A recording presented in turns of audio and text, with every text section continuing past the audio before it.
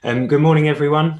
For those of you who don't know me, my name is Joe, and I've been coming to Gateway with my family for 7 years now. So we've been looking over the summer at this series of Finding Jesus in the Old Testament. And so far we've looked at Moses, Jonah, and Joseph. So I'm going to be continuing this today, looking at Abraham, and specifically how a covenant that God makes with Abraham points us forward to Jesus. A covenant is a solemn commitment to undertake an obligation. So an example of a covenant familiar with us today would be the covenant of marriage, though I doubt any of us have had or are planning a wedding ceremony quite like this. So if you have a Bible open, we're going to be based in Genesis 15 this morning. It's always been an ambition of mine to preach a sermon with 3 points that also alliterate. So for the note takers out there, we're going to be looking at 3 signs. The sign of the stars, the sign of the sacrifice, and lastly, the sign of the sacrament. That's the sign of the stars, the sign of the sacrifice, and the sign of the sacrament. So at this point in the story, the man we know more commonly as Abraham is still called Abram. He's renamed Abraham later on. So this is Genesis 15, reading from verse 1. After these things, the word of the Lord came to Abram in a vision. Fear not, Abram, I am your shield, your reward shall be very great. But Abram said, O Lord God, what will you give me? For I continue childless, and the heir of my house is Eliezer of Damascus.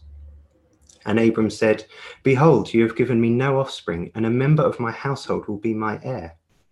And behold, the word of the Lord came to him, This man shall not be your heir, your very own son shall be your heir. And he brought him outside and said, Look toward heaven and number the stars, if you are able to number them. Then he said to him, So shall your offspring be. And he believed the Lord, and he counted it to him as righteousness. And he said to him, I am the Lord who brought you out from Ur of the Chaldeans to give you this land to possess. But he said, O Lord God, how am I to know that I shall possess it? He said to him, Bring me a heifer 3 years old, a female goat 3 years old, a ram 3 years old, a turtle dove, and a young pigeon. And he brought him all these, cut them in half, and laid each half over against the other. But he did not cut the birds in half. And when birds of prey came down on the carcasses, Abram drove them away. As the sun was going down, a deep sleep fell on Abram. And behold, dreadful and great darkness fell upon him. Then the Lord said to Abram, Know for certain that your offspring will be sojourners in a land that is not theirs, and will be servants there, and they will be afflicted for 400 years. But I will bring judgment on the nation that they serve, and afterward they shall come out with great possessions. As for you, you shall go back to your fathers in peace. You shall be buried in a good old age. And they shall come back here in the 4th generation, for the iniquity of the Amorites is not yet complete. When the sun had gone down and it was dark, behold, a smoking firepot and a flaming torch passed between these pieces. On that day the Lord made a covenant with Abram, saying, To your offspring I give this land, from the river of Egypt to the great river, the river Euphrates, the land of the Kenites, the Kenizzites, the Cadmonites, the Hittites, the Perizzites, the Rephaim, the Amorites, the Canaanites, the Girgashites, and the Jebusites. So let's pray. Father, we thank you for your word. We thank you that it is truth, and through it we can know you more deeply. We ask that you would help us now to see and understand and see Jesus in the events of this passage this morning. Amen. Right, so at this point, some of you will be thinking, excellent, an opportunity for an exposition of the Abrahamic covenant, and he made the points alliterate. So a big shout out to both of you. Some of you will be wondering what on earth is going on in yet another obscure and arcane Old Testament passage, whilst others of you, of course, will still just be wondering what on earth has happened to my teeth. So let's get started with the first sign, the sign of the stars. This is the sign of the stars.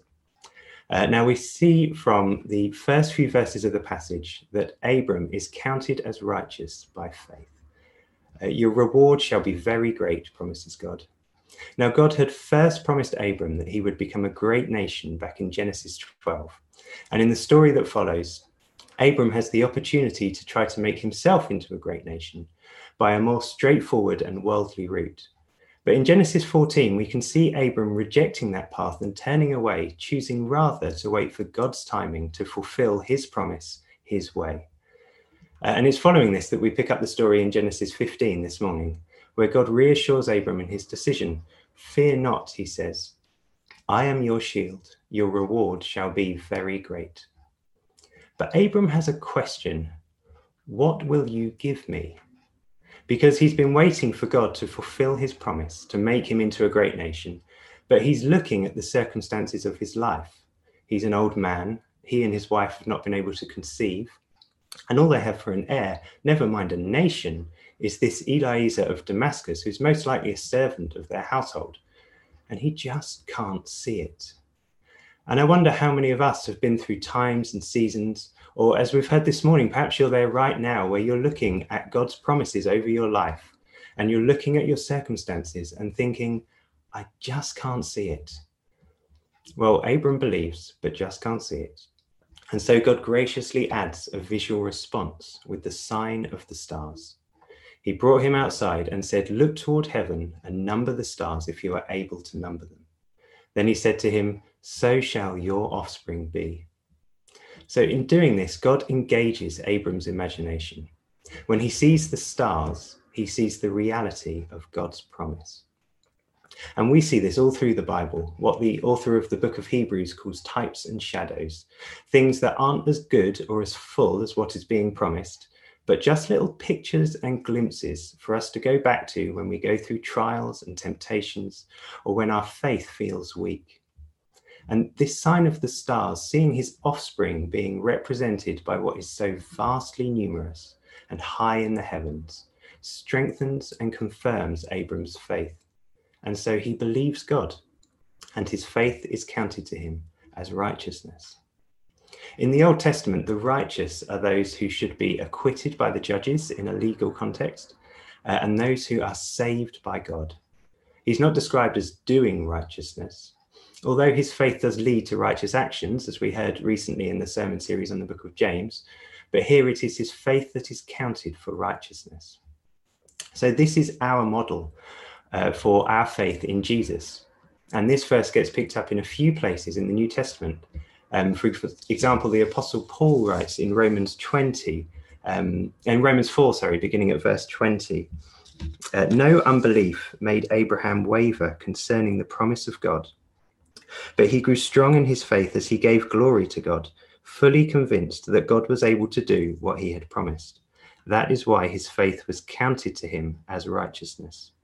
But the words "it was counted to him" were not written for his sake alone, but for ours also. It will be counted to us who believe in him who raised from the dead Jesus our Lord, who was delivered up for our trespasses and raised for our justification. And also in Galatians 3, verses 5 to 9, does he who supplies the Spirit to you and works miracles among you do so by works of the law or by hearing with faith? Just as Abraham believed God and it was counted to him as righteousness. Know then that it is those of faith who are the sons of Abraham. So Abraham is our model as followers of Jesus for us to imitate. Whatever our circumstances, we must maintain our faith, our belief and our trust in God. So back to Genesis 15, and the scene moves on with our second sign this morning, the sign of the sacrifice. This is the sign of the sacrifice, where God once again makes a promise in verse 7. I am the Lord, he says, who brought you out from Ur of the Chaldeans to give you this land to possess. And once again, Abram has a question. O Lord God, how am I to know that I shall possess it? And so it's pretty obvious what needs to happen now, right? We need to grab a load of livestock for a sacrifice, cut them in half and lay out the pieces, of course. And maybe an enormous mixed grill after church. Sounds like your perfect Sunday afternoon. But we need to remember at this point that we're not Middle Bronze Age Mesopotamians. This is a known process for establishing a covenant that would have been familiar to Abraham. The two parties making a covenant like this, usually two kings establishing a treaty, would gather their people And then they'd take animals and cut them in two and lay out the pieces opposite each other to form a kind of walkway or gauntlet. And then the parties making the covenant would pass between the pieces of animal carcass to bind themselves with a curse. What it essentially meant was to say, if I break this covenant, may I become like one of these slaughtered animals. And the list of animals here in verse 9 covers all the species that can be offered in sacrifice to God under the Old Testament law. We can see this from the book of Leviticus, which comes later on, when God is establishing the Israelite priesthood and sacrificial system. This shows us that all Israel, and by extension, all God's people, are involved here. And Abraham sacrifices these animals. He prepares this covenant ritual and then waits for God to act. And while he's waiting, the birds come down to eat the carcasses, and Abram has to drive them away.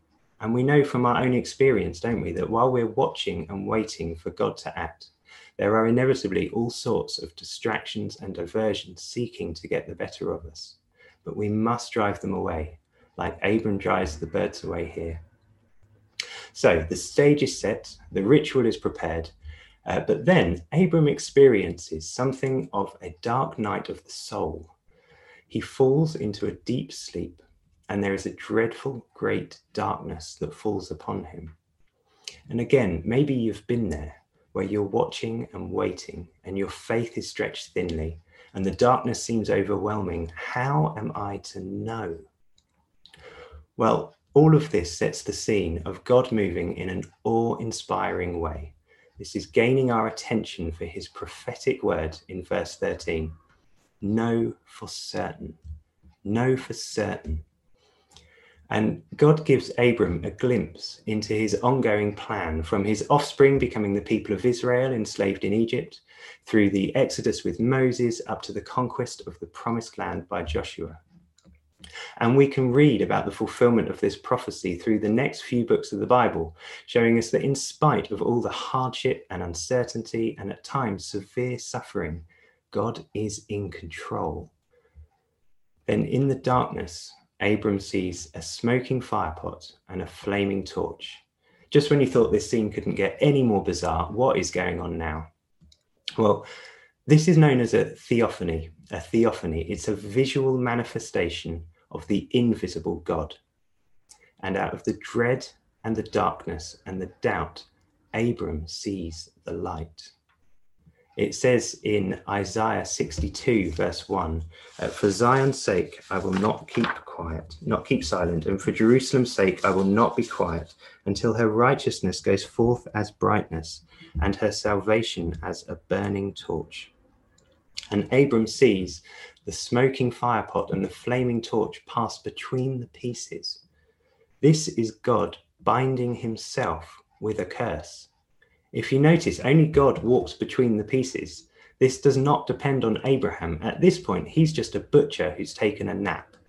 God is the one who promises to keep this covenant, whatever the cost, even if it costs him blood and death. Now, we've been in this series for a few weeks now, so I'm sure you can see where I'm going with this and how this is pointing forward to Jesus, the eternal Son of God, one with the Father and the Spirit, who added humanity to his divinity and was born of the Virgin Mary as the man Jesus of Nazareth 2,000 years ago. He lived the perfect life we could never live and died in our place for our sins with his arms stretched upon the cross, becoming like one of these slaughtered animals to keep the covenant promises of God. In the original language, God doesn't just make a covenant, but more literally, he cuts a covenant. And on the cross, God was cutting a new covenant, a better covenant in Jesus' blood. And this brings us to our third sign, the sign of the sacrament, the sign of the sacrament. And I'm talking here about communion, or the Lord's Supper, when the body of Christ comes together to share the bread and the wine. Because just like when Abraham cuts these animals in two, on the night he was betrayed, the Lord Jesus took the bread, and when he had given thanks, he broke it, saying, "This is my body broken for you." And in the same way, after supper, he took the cup and said, "This cup is the new covenant in my blood." And this is our sign, like Abraham's stars, that we can look to and share with one another, so that when we come with our questions, how, Lord, why, Lord, when, Lord, just like Abraham's, what will you give me? How will I know? We can look to the bread and the wine and know that we are reconciled to God, that he is for us and not against us. Hallelujah. Can I get a muted amen? In the New Testament, in Luke's Gospel, chapter 1, Zechariah, who was the father of John the Baptist, speaking of the coming Messiah, this Jesus who is about to be born into the world, prophesies, "Blessed be the Lord God of Israel, for he has visited and redeemed his people, and has raised up a horn of salvation for us, to remember his holy covenant, the oath that he swore to our father Abraham, to grant us that we, being delivered from the hand of our enemies, might serve him without fear, in holiness and righteousness before him all our days." So we see from the sign of the stars that God uses our imagination, informed by his word, to strengthen and confirm our faith. From the sign of the sacrifice and the covenant ritual, we see God taking upon himself the burden to fulfill his promises, whatever the cost. And in the sign of the sacrament, in the bread and wine of communion, we see that God's faithfulness to his covenant promise led the Lord Jesus up a hill outside Jerusalem with a cross on his back to have his body broken and his blood shed for the forgiveness of our sins. So let's pray. Father, we thank you. We thank you that you are faithful to your covenants, and that all the promises of God have their yes and amen in the Lord Jesus Christ. Help us now to rest on your promises and serve you without fear, in holiness and righteousness before you all our days. Amen.